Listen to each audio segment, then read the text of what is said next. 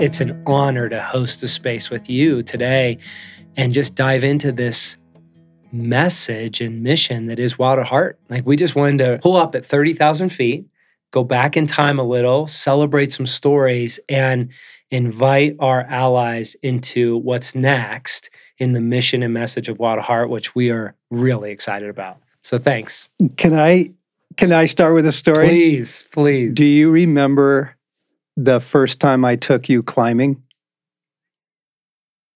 Was this? We were at Garden of the Gods. Okay. Kindergarten Rock, I'm sure, but I'm not recalling it. You're not? No. I will never forget the look on your face when you were halfway up. Oh my gosh. And it's anybody who's new to climbing. Yes. You get up on the face and then it's, I'm going to die. Holy shit. I'm going to die. Oh. And there was just this beautiful moment of, you were top roped. Yes, so right. there, You literally can fall 6 inches. Yeah, no one's going to get hurt here.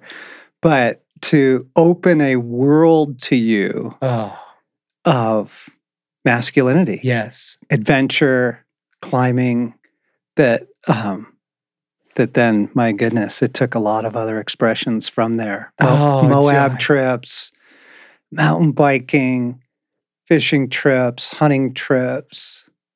That story is amazing to recall because so now let me go back into that story. I remember being at the bolts, the anchors, at the top, because they're fixed anchors in the Yes. garden there, and being with you, and you were showing me, how to set the anchors, and we were going to rappel then off of it.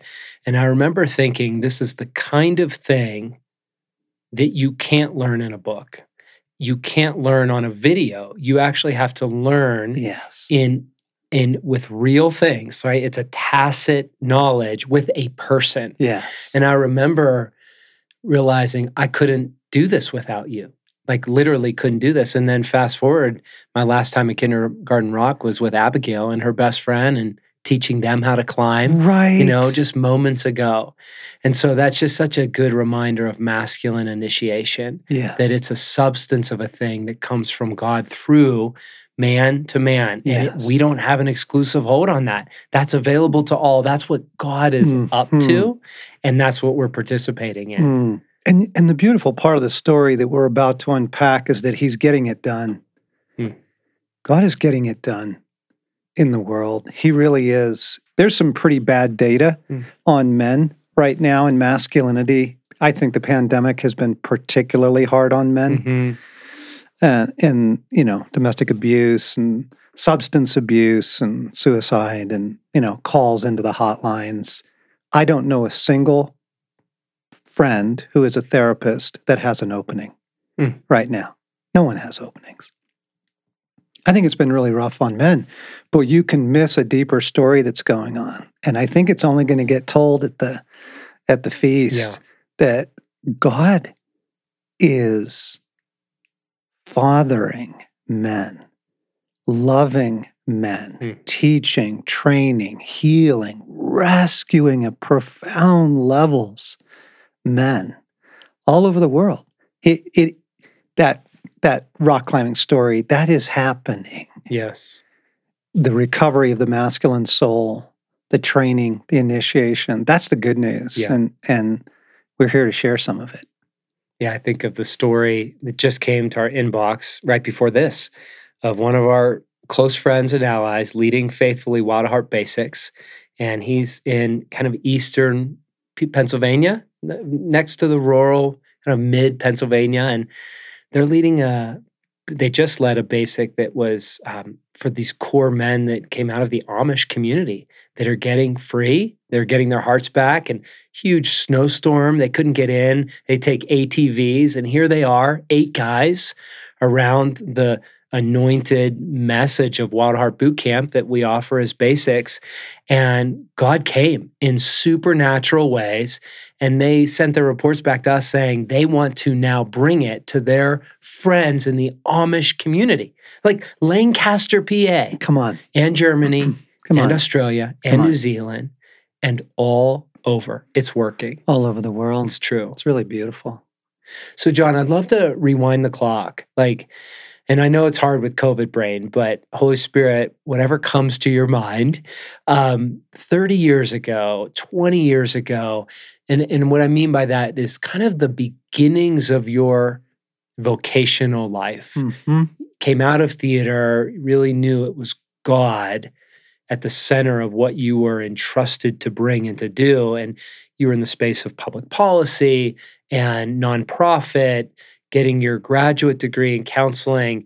You started noticing themes in the world. I just would love for your reflection of like, what was the problem that you seem to observe as it relates to masculinity?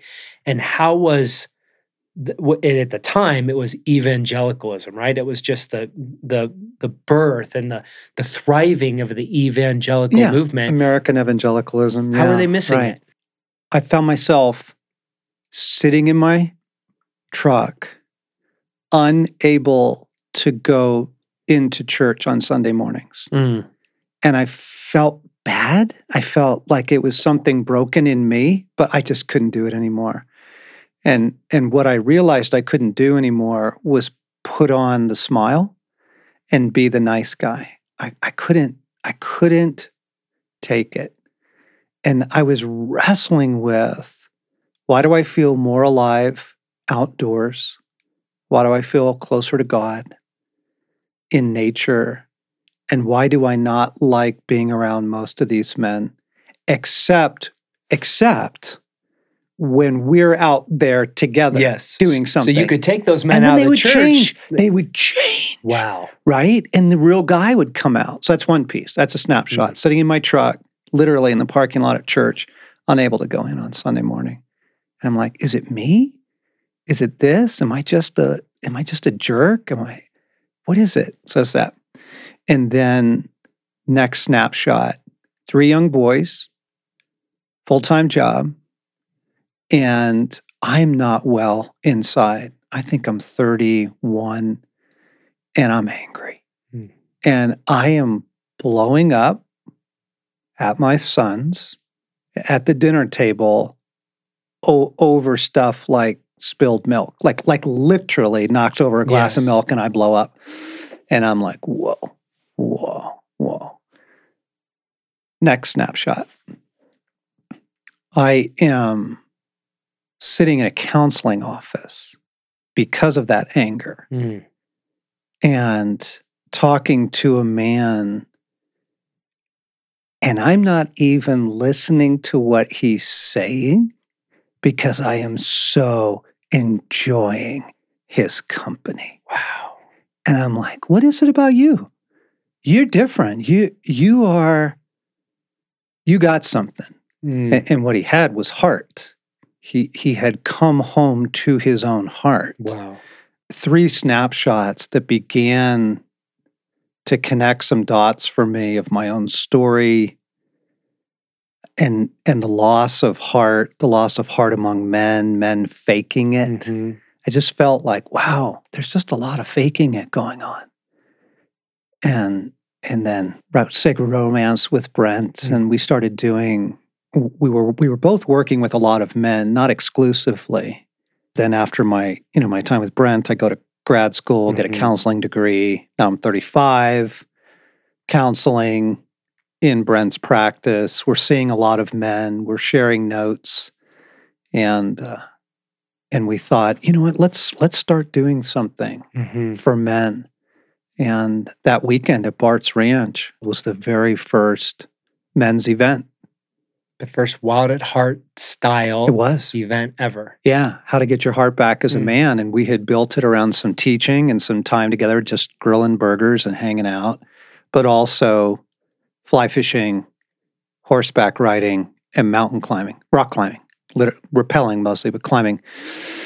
3, to get the guys out. And I'm talking 9 guys. I mean, there wasn't a bunch of guys there, but we would go out in different groups each day, and Brent would lead the guys horseback riding, and I'd take the guys climbing, and then I'd take the guys fishing, and that was the first Wild at Heart weekend.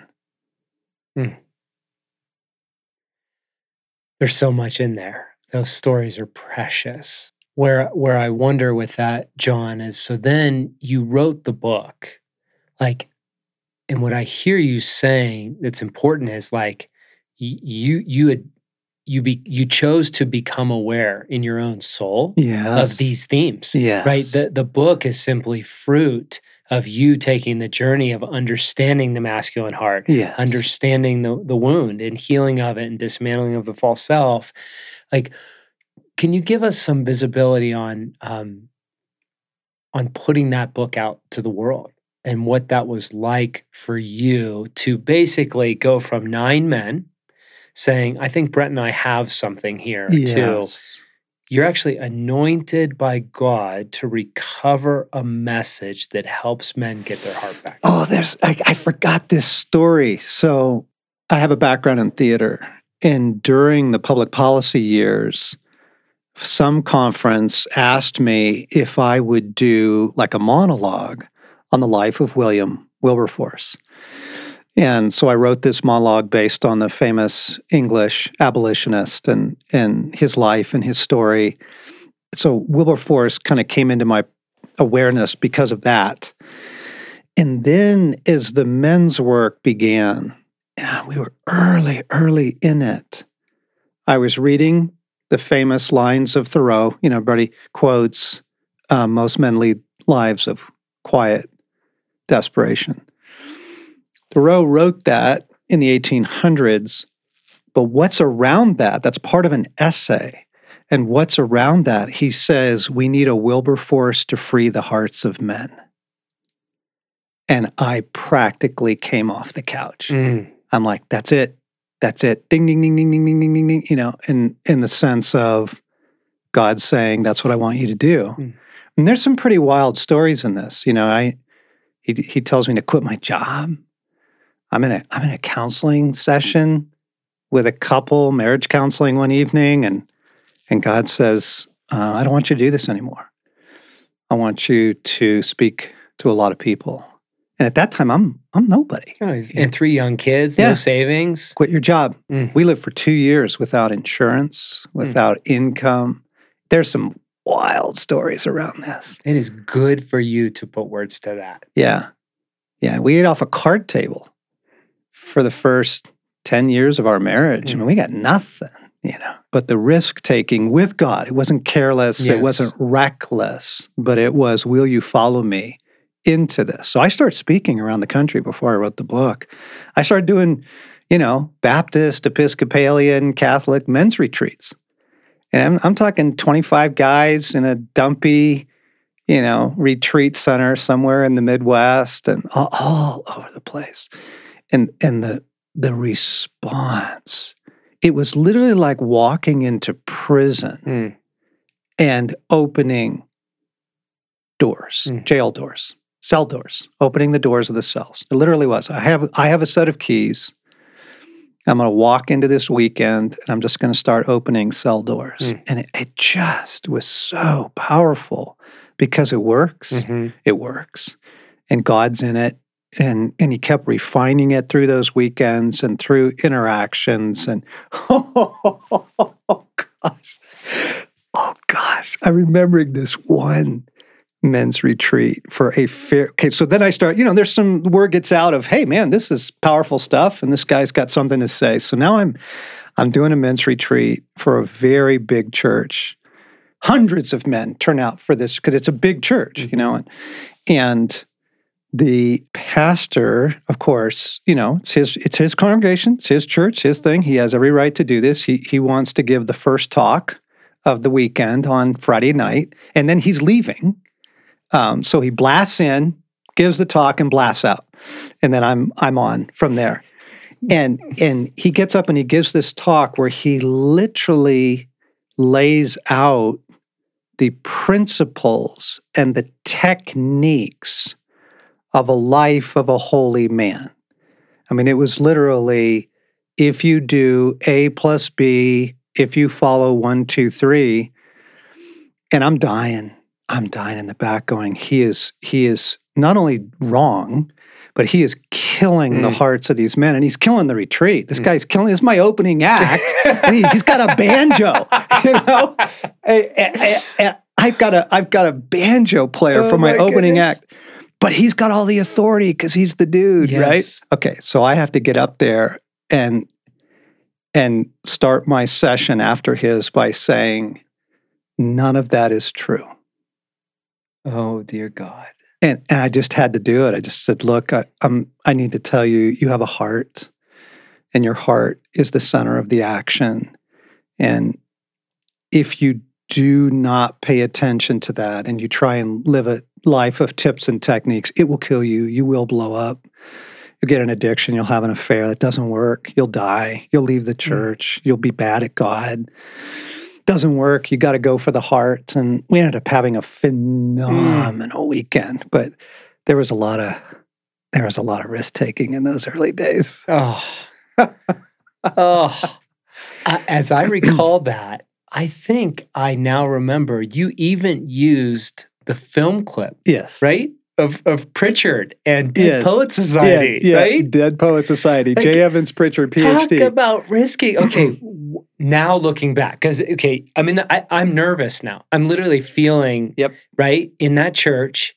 Yeah. And you go, none of that. And it's in love. You're there to rescue. You're Wilberforce, right? This is actually love. Yes.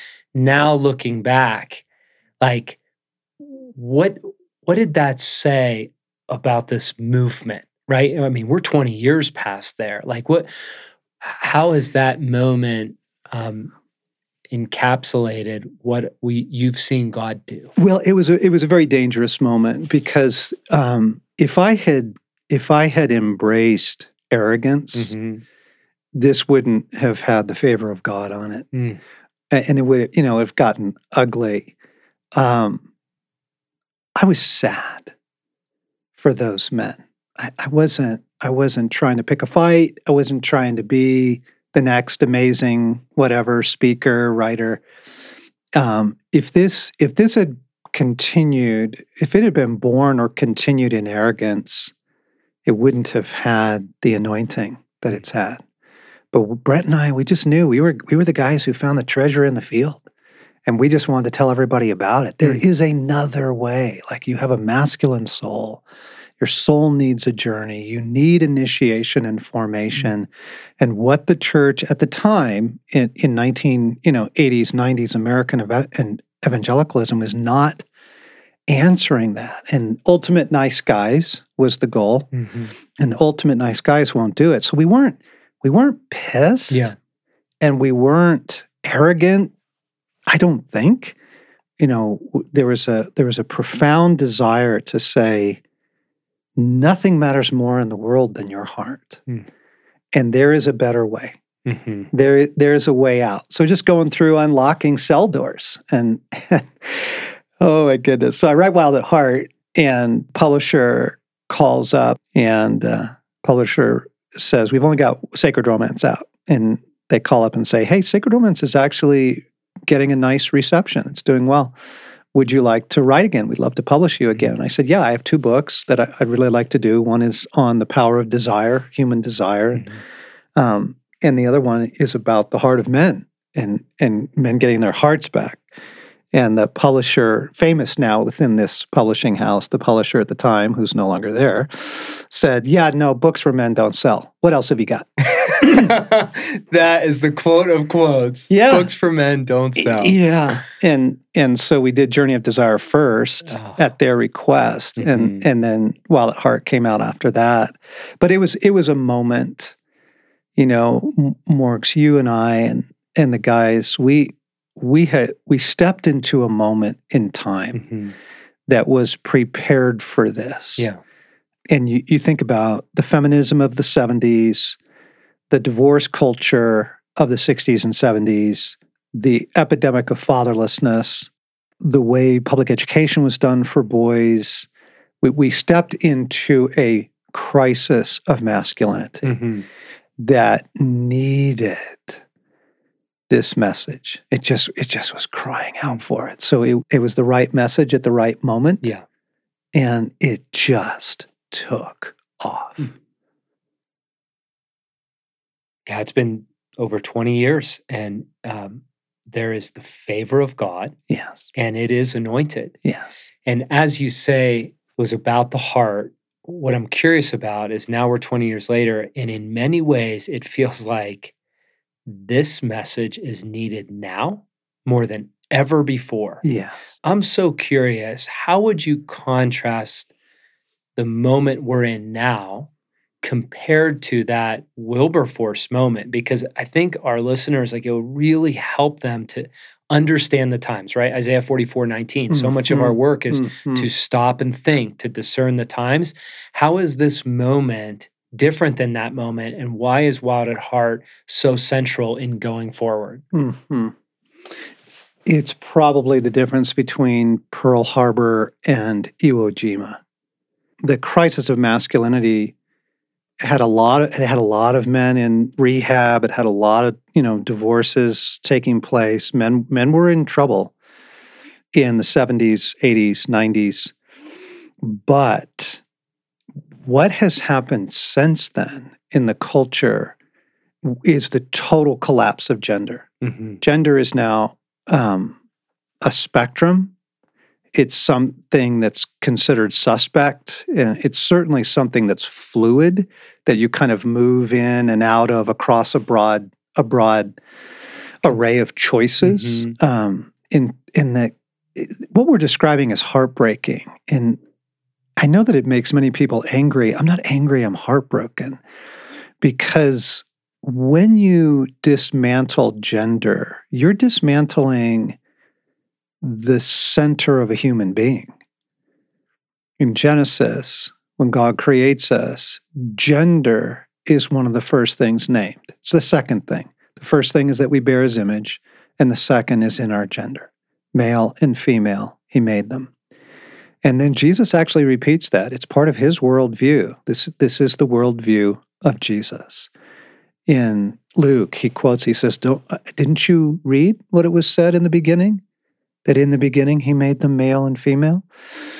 So gender is so filled with dignity and power and glory and goodness and joy and happiness in humanity, male and female, that when you get to a culture at the stage of ours where gender has been thoroughly dismantled, like you're really ravaging human beings. You are not helping people towards wholeheartedness and well-being. You're not.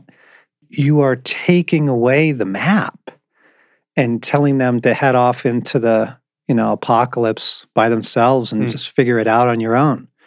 So it's there's a difference in the last 25 years that we've traveled, cultural collapse in gender, and therefore what we're after is not to make statements about gender. What we're after is to heal human souls, male and female.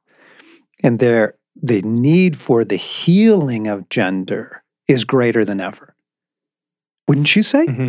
Oh, absolutely. Like you said, if it's true that that's the worldview that Jesus operates in, that it's the Imago Dei expressed through gender, then to be assaulted at that level is to assault the whole person, right? And to recover it is the beginning of the recovery of the whole person. Yes. And so, that makes a lot of sense. And, John, I'm sitting here actually with the manuscript. I wish there was a picture, but this is the manuscript of Wild at Heart, bound at Kinko's, that you handed me 20 years ago. And this is one of the treasures of my life. Thank you for this. And I remember when you gave this to me, and I was working for a big nonprofit at the time, and I actually played hooky the next day, and skipped work the whole day and read it cover to cover. And I had never read a book cover to cover in one day. And it was just a holy milestone in my story. And now looking back, I see why, that it was part of that Wilberforce moment, I think, of like, not only for me, but God had some intention for me to come alongside you and carry this banner. Yes. And I remember reading this. I sat this morning and prayed, and I held this manuscript, and I asked the question of God, like, what was my response? Hmm. And I realized it was simply this: this changes everything. This changes everything. Now, I was living in this message with you in pieces and parts, but it was the first time this message, embodied as Wild at Heart, came together as a unified path and process of not only identifying what the masculine heart was meant to be, but how to recover the path that actually restores that heart and sets men free to thrive in a way that brings healing to women, to children, to communities, and to all creation. And so this was a holy feat, and this manuscript means so much. And from that, you were really led to start these Wild at Heart events. You found yourself in the Baptist church, the Episcopal church, Yeah. the local church, Yep. but you saw something and said, okay, the book's out there, but there's more. Take me into Wild at Heart Boot Camp. The first one was for a church here in town. Mhm. Again, another big church, hundreds and hundreds of guys at a Young Life camp. Yep. And we came in knuckleheads. I mean, we did renegades. And the band gets up. Do you remember the worship band? Oh, I do. There's a really funny moment. It was a where moment in this story. the worship band is playing that song, Like a Rose Trampled on the Ground. And I'm coming unglued in the back going, that is not Jesus Christ. He's not passive. We're at a men's retreat in the mountains. Yeah. Yeah. But that was the first one, and that got things, and we realized we could do this. Yeah. We could do this.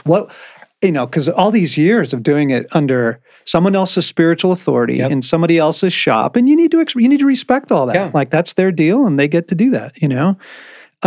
What would it be like if we had this completely to ourselves? We come back to this camp, we get a bunch of guys on our own, and we do it Mm-hmm. without. And honestly, there was an event that I did for a church of Wild at Heart, and they begged me, and I finally said yes. They wanted a mime to be the opening act. We literally had a mime, and I mean, it was Because we have to entertain the guys, I right? had to Create leave- food and entertainment. I had to leave the building. I couldn't take it. It was so painful. So what would it be like if we could do it and create the environment that really would actually open the hearts of men Mhm. to the recovery of their masculine soul, to the healing of where the damage has come, to hear from the voice of God? What if we could do that? Yes. We rented a camp, Put a down payment. put a payment down on it, and we said we collected. This is in the days before texting and cell phones, any of that. Right. There were no websites. There was no way to register online. Right. There was no way. And so we created a mailing list from people we knew. Right. And a lot of just my former clients. And we sent out an invitation and said, hey, there's this thing for men. If you come, send in a check. Right. Remember what happened? Oh, I just feel my body right now of the. So we had 326 seats at this place, and we used. Sherry and I had a townhome at Brandy Circle, which was kind of the headquarter mailbox because we didn't have even a PO box. Right? It was a shoestring, a wing, and a prayer, and we started getting checks in. And I remember the day before the event, we received number 326. And again, I was trying to coordinate these things, so I'm just kind of in the weeds of okay, we sold this thing out. Oh my gosh. And then we have to call them on a phone and say, get here. It's happening. And that's the last check that ever came. We literally had 326 spots, and God sent 326 checks. And I'm just moved with emotion even now, John. It's just God saying, I'm with you. I'm in this. You're not crazy. Walk with me, and I will provide. Yes. But, oh my goodness. Yeah. Holy, beautiful stories. Jesus is pretty passionate about this. He is. And there was no, I mean, one of our values in all of it was we don't do gigs, right? It wasn't, okay, well, now we nailed it. Yep. So just keep doing this and go into arrogance or self-sufficiency. It's always been walk with God. How are you leading? What are you saying? What needs to change? We have canceled events before and written the full check to a facility at times where God said, I don't want you to do that event. Yes. There have just been these radical supernatural moments over 2 decades. Yes. But a television company came to us yes. and offered us $1 million to produce a primetime show for men built around Wild at Heart. I mean, this is going to skyrocket everything, right? Yeah. I'm going to make a ton of money on books and all that. And we prayed, and Jesus was very clear. He said, that'll kill you. So we said no. And they couldn't believe it. Right. Like, no one says no. No one says no, especially to free money like that and in prime time slots. Nobody says no, but it was walk with God and he will rescue you. Try and figure this thing out on your own, and you're going to get in a lot of trouble. As you share that, John, I'm seeing the faces of our allies now, which are now second generation, the kids of the first men that walked with us, who are leading this message in all sorts of informal and formal ways in their world. And that's happening because we didn't go get big or franchise, but we said we're going to be true to our mission and invest in leaders as they invest in bringing the kingdom in their world. Yes. And so that model, God has just been so faithful to it. And I think it was one of the best decisions we made. Yeah. Stay small and give it away. And that's still our mantra, right? It's over 2 decades later.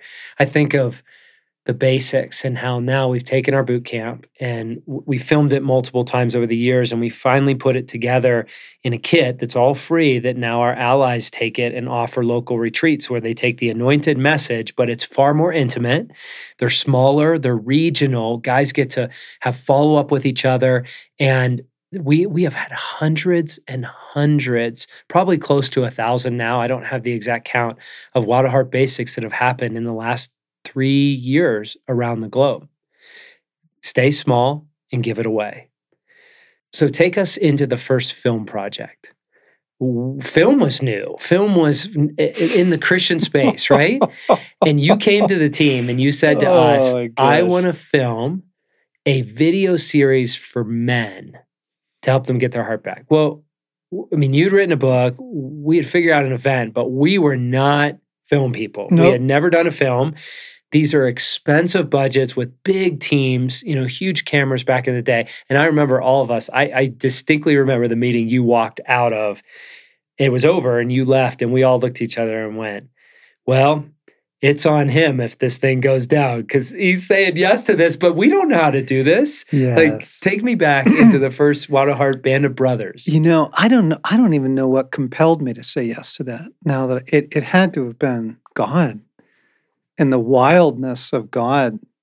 I think what was happening was we had to build barricades around our offices. Like we literally had to hide because there's too much need. And we had no infrastructure. And we're tiny. We're a tiny shop. We're like 5 people, 6 people, and we can't meet the demands. Mm-hmm. We can't crank out the retreats fast enough. And there was 1 month that we did 2 Wild at Hearts back to back. Oh. And it killed us. I mean, it just killed us. And so I think it was around that time that we said, how do we get this out into the hands of groups of guys so they can have the healing experience too? And plus, to be honest, I think part of us were like, hey, it'd be fun to go out in the woods and, dude, it was actually the same thing. It's wild. We went back to Bart's Ranch and we were fly fishing and horseback riding, and we've got this crew from Minnesota out there, and we're in the wound session. And one of the camera operators, I see him. He's bobbing up and down, like I couldn't figure out. He's trying to stay silent. And he's holding the boom, right? The microphone boom. Yes, and God's going after his heart, and he's just wrecked. He's wrecked. Yeah, that was when we knew we had gold. Yes. And I remember also there was a guy that was helping us with the horses, and he gave us the best compliment ever. Because, we'd turn off the cameras and we'd hang out and play and do just be ourselves. And he's like, he looks at us with the biggest puzzle on his face. He was really confused. And he said, "You guys are the same on camera as you are off." Like he couldn't figure it out. I'm like, dude, that's kind of how it's supposed to be. Like you don't have to fake it. We don't have to all be faking masculinity, faking spirituality, faking life with God, faking anything, faking marriage. We don't have to fake it. So we make this, it was on VHS. Oh my gosh. It came out in huge boxes. You could get this box set of VHS tapes, 8 of them. And it was such a big box, it had a handle on it. And that was the plan. We were going to go change the world with that box. And those, it's called Band of Brothers. Those VHS tapes went all over the world.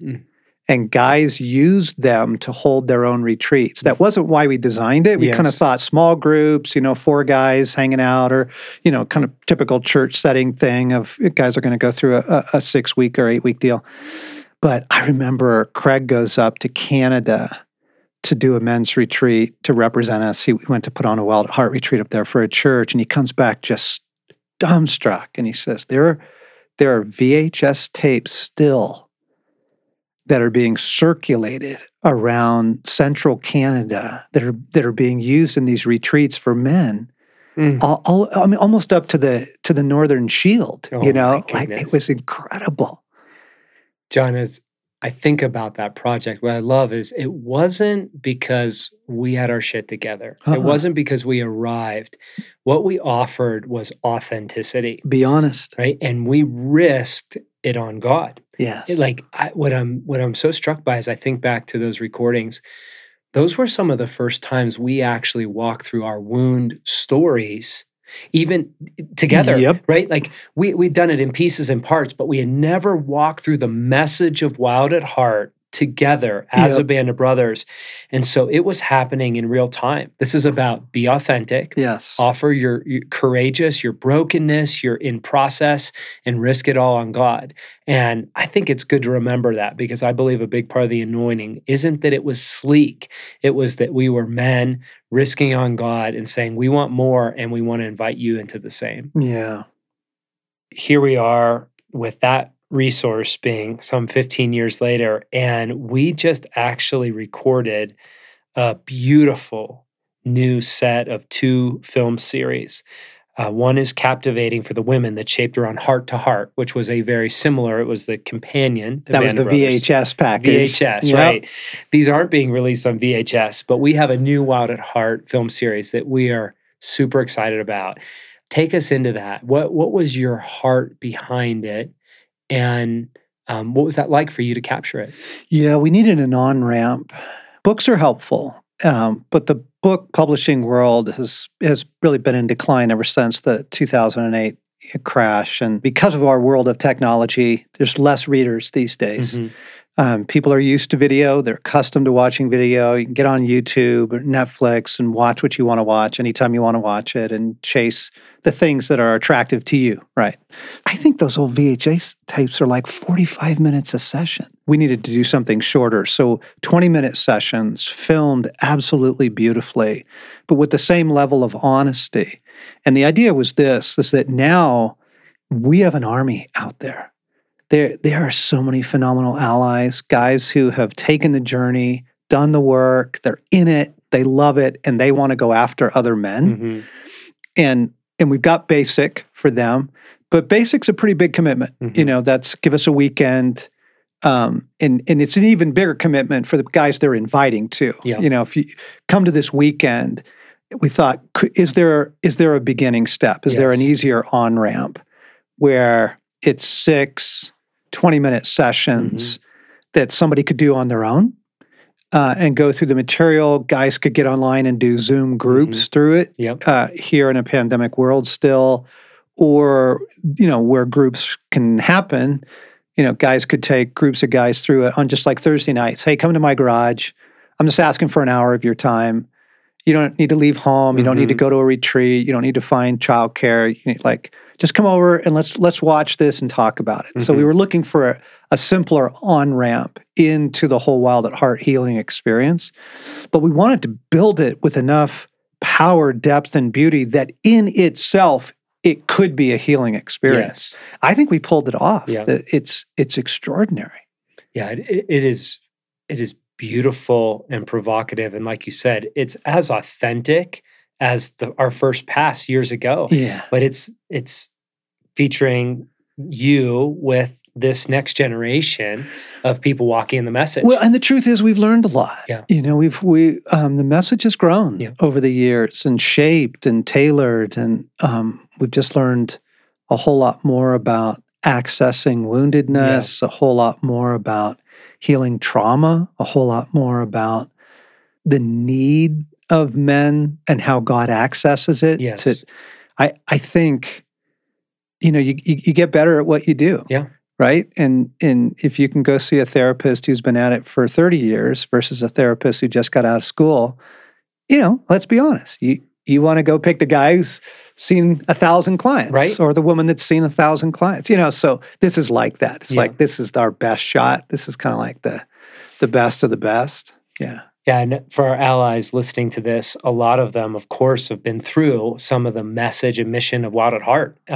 And I taught through session 2 of this new Wild at Heart film series a couple weeks ago on a Wild at Heart leaders call, and was really fun. I went through it twice, and I felt like the Holy Spirit said, here's what I want you to do. Come to it with a beginner's mind, as though you have never been exposed to this message. And session 2 is the poser. And John, I've spent some time. I'm a pretty good poser. I spent a lot of time working on it and dismantling it.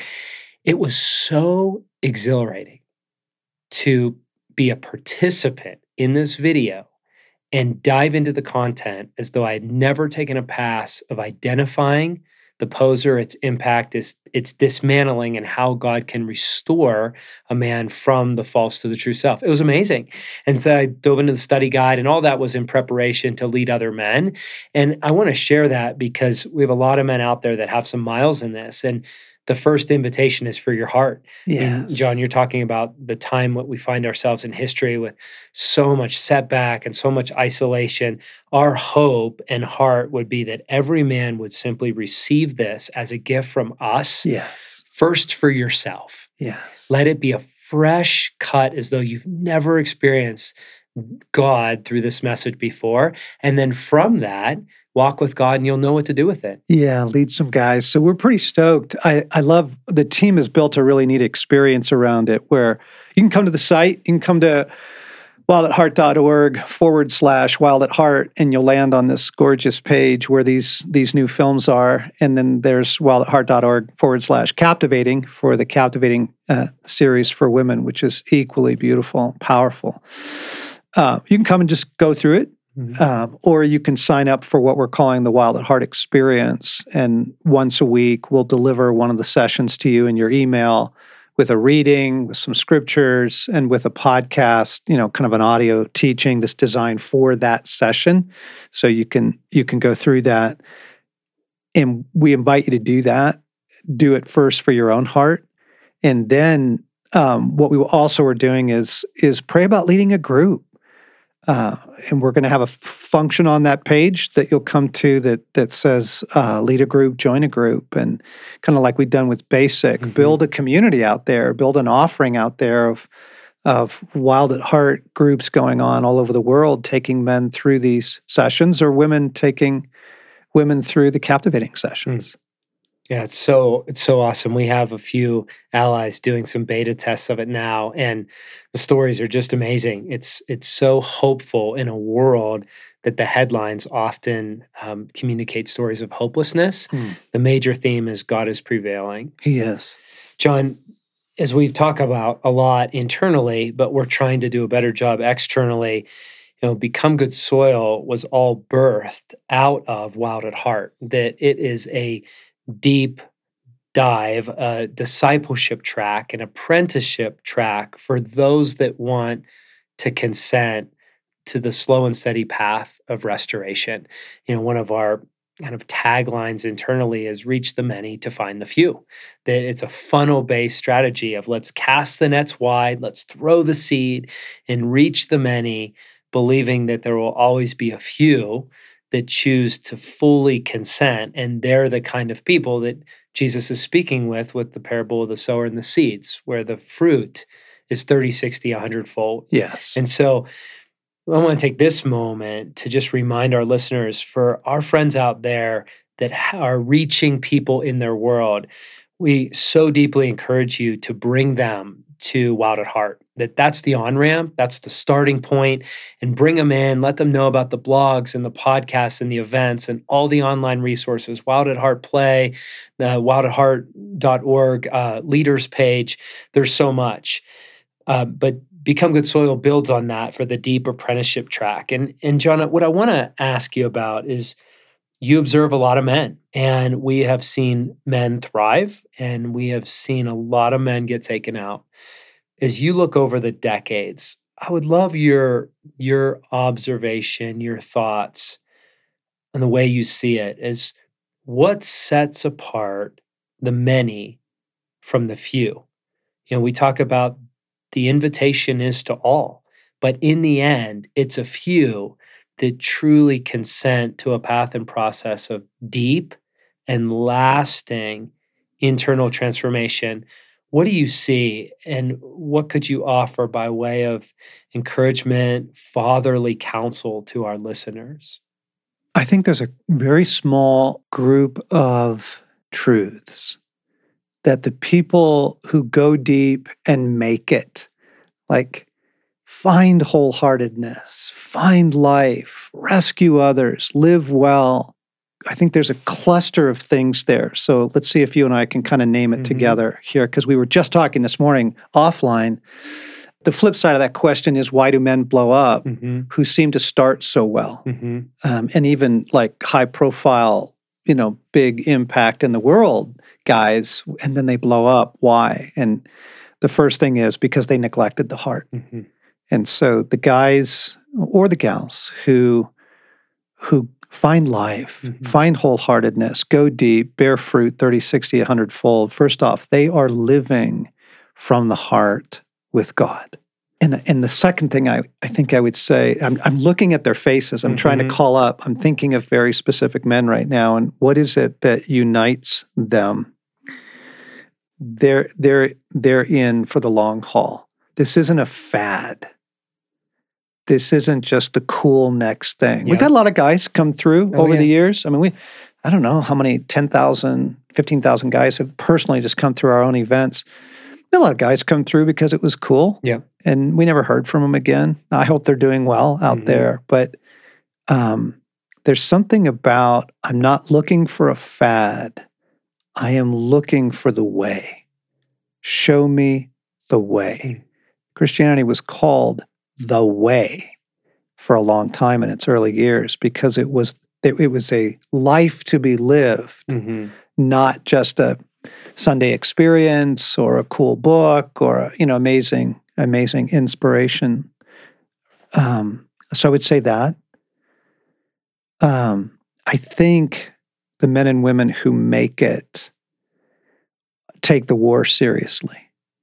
That seems to be one of those fork in the road truths of, will you take the war seriously? If you don't, you either end up blaming God, you blame your spouse, you get taken out because you're not living soberly in a pretty gnarly world. The world is pretty gnarly spiritually right now, very gnarly. And then there's something else, Morgan, those that, living from the heart, not looking for a fad, take the war seriously. Then there's something else. And it's connected around joy. That God, for them, is a source of immense joy. That there's just happiness in their life.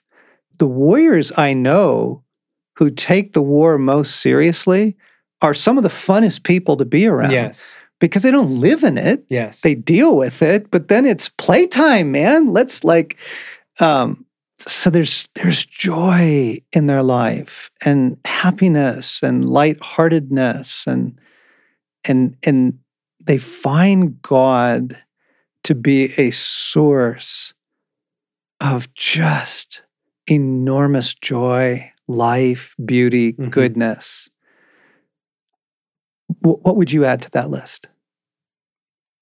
What I find is the few have a sense of ongoing curiosity, of constant intrigue. God, where are you? What are you like? What are you doing?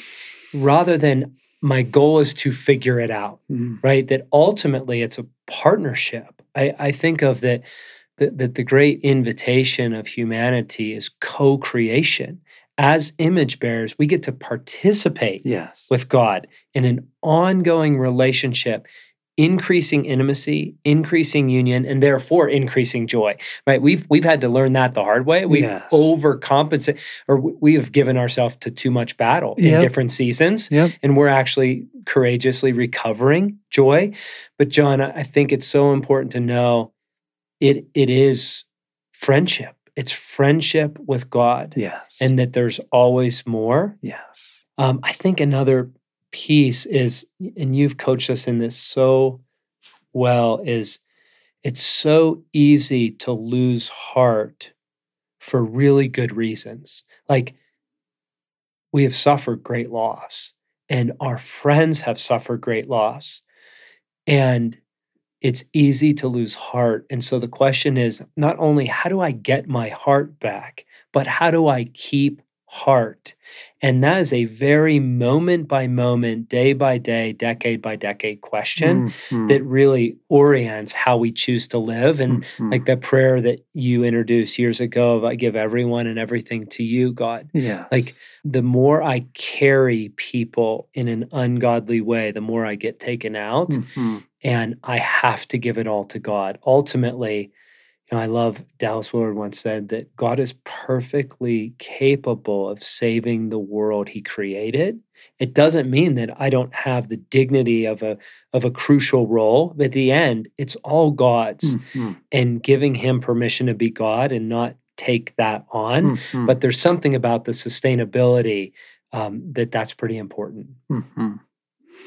I'm also contrasting this as you're talking. I'm thinking of movements that are out there right now, and some pretty cool ones that are built around some aspect of masculinity. It might be athletics, long distance running, tries. Kind of the world of body and adventure, the self-defense and weapons training and different, there's clusters out there right now of rich masculine initiation. There really is. But what's missing is Jesus. And I don't think it's sustainable. Because why? Well, Peter said to him, where are we going to go? You alone have the words of life. Become Good Soil is the perfect example of this. So we come in looking for our masculine hearts. And we all did. And looking for healing, and looking for recovery of heart, looking for God, and really feeling this deep need for masculine initiation, formation, camaraderie. And what we discovered in that is you can't do it without deep discipleship. You can't do it without a deep life in God, in other words. You need a deep life in God. And we don't share the depth of our life in God on these podcasts. But it goes way deeper than these podcasts and way deeper than the things we write, because it has to. It has to. That's the magic. There's a kingdom. There's a kingdom and there's a king. It's the only place of life, ultimately. And I bless these other movements. I think they're doing really helpful things for men and fathers and sons and outdoor things and stuff, but it's not a sustainable life. Adventure is not a sustainable life. Weapons training is not a sustainable life. There's not enough to it. You are more as a human being than a long distance runner, right? Mhm. You're just more. You're more as a man. You're more as a woman. What you discover as you seek anything earnestly is that you need a deeper life with God. Yeah. And then once you discover that, you got through the wardrobe door, man. Right. Like, it's awesome. There's a whole world. Well, and even all those things take on the larger story, right? They Yes. get the scent of heaven. And so Yes. you can be in long distance running, but it actually becomes about God and his kingdom, Yep. whether it's what he's doing in you or the fellowship around it. Yes. But without that, it simply remains a small story. It does. It does. Does it heal? Does it restore? Is it bringing you into a rich, wonderful life with God? Are your relationships better? Are you clear about your future? Like, does it do all that for you? Yes. No, it doesn't. And so what I love about this is none of us set out to wind up where we are now. And with the creation of BGS as the Right. deep dive track of Wild at Heart, we didn't set out to do that. It's just inevitable, Right. which is really wonderful. It takes me back to the passage, and I love Peterson's translation, where I'm not recalling it in the moment, but where he calls to the disciples. He says, "Come away with me up on the mountain," and he calls to the mountain climbers, and they pull out of the many, and the few have to ascend the mountain with him. And you just picture like that's a very tactile image where it's easy to be in the crowd, but then Jesus kind of pulls off and he says, if you want to come with me, it's going to cost you something. Now know that there's also so much joy to be had in that smaller fellowship, but you have to climb the mountain. And I think it's just a good analogy of what some of what God is up to in this mission.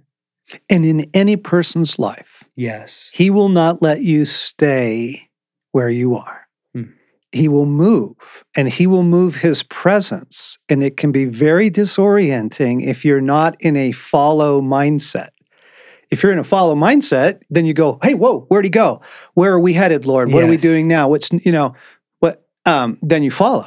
But if you're kind of happy where you are, and then he up and moves, the pillar of cloud by day or fire by night gets up and moves, you're like, what the heck, man? Like, this was good. Why are you messing with my thing? We had a good thing.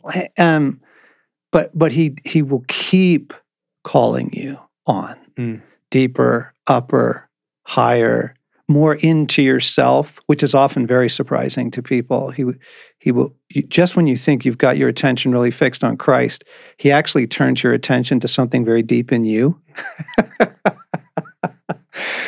And it's because he's after more of your healing, more of your restoration, more wholeheartedness. That can be very disorienting if you don't have some interpretation for it. I'm just smiling, thinking like both you and I, in very particular ways in the last 3 weeks, have gone after some deep stuff in our own story.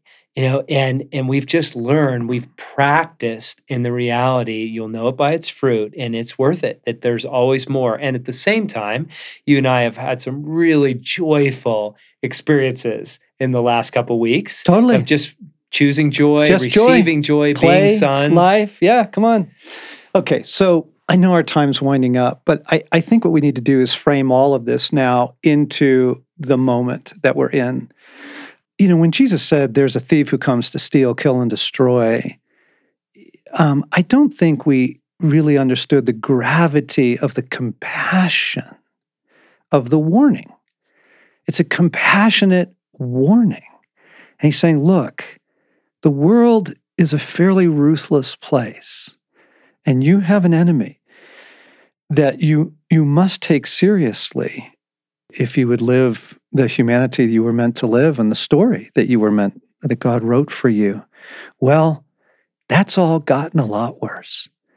I was actually doing some reading on the war in the South Pacific recently and had the opportunity to be in Fredericksburg at the Museum of the Pacific War. Spent 2 hours and 40 minutes walking through the museum, and I knew Jesus had something for me. And I'm looking for, I've made pilgrimages to Normandy. I've been to, the Churchill War Rooms, like looking for context, Mhm. wisdom, gravitas, understanding, story. And I'm looking, and it didn't take place till the end. And I mean, Pearl Harbor's pretty, that's a pretty big deal. But he's like, nope, keep going, keep reading, keep moving on through the exhibit. Battle of Midway, it's amazing. Nope, keep moving, keep going on. Australia's role, New Zealand's role, keep moving, keep going. Okay, get to the end. And the last two battles are Iwo Jima and Okinawa. And they are a level of savagery that makes the European theater look civil. Mm. The war in the South Pacific had a level of brutality and evil to it that savagery begins to capture. And it was right there. Jesus said, stop, pay attention. The war is most savage at the end. And I thought the opposite. I thought, no, you kind of, because you get through the Battle of the Bulge, you start getting into the occupation of Germany, it gets a little better. It does. It's not like Normandy. It's not like Omaha Beach all the way through. It's just not. Not in the South Pacific and not at the end of the war. It's the worst. It's the worst at the end.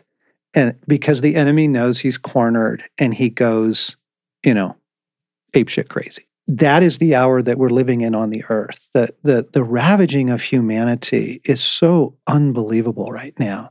Suicide rates, level of the depth of addictions, human trafficking, child prostitution, on and on and on it goes.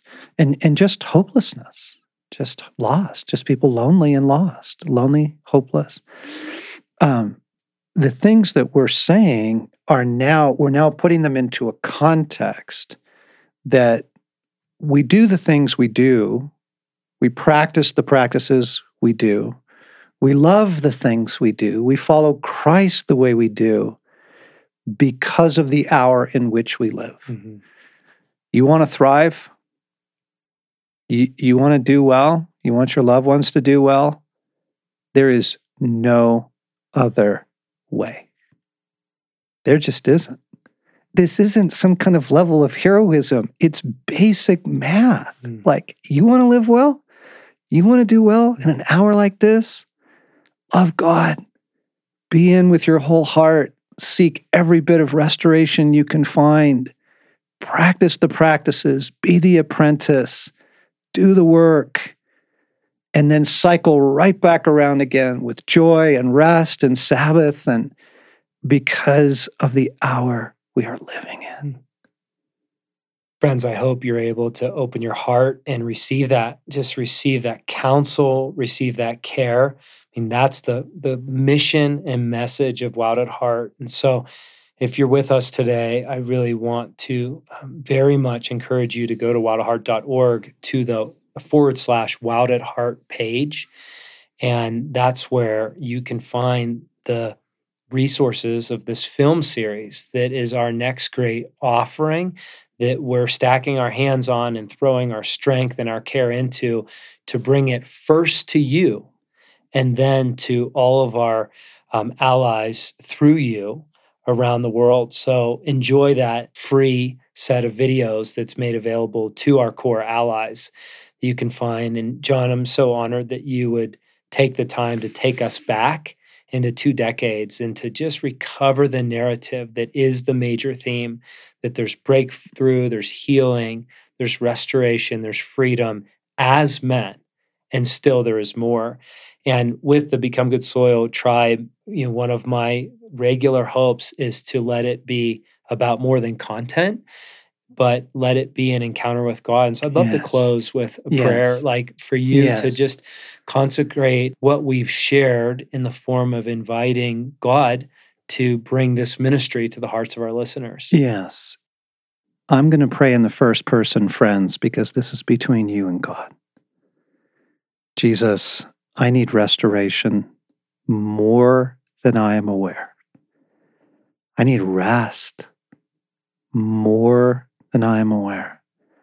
I need hope. I need love.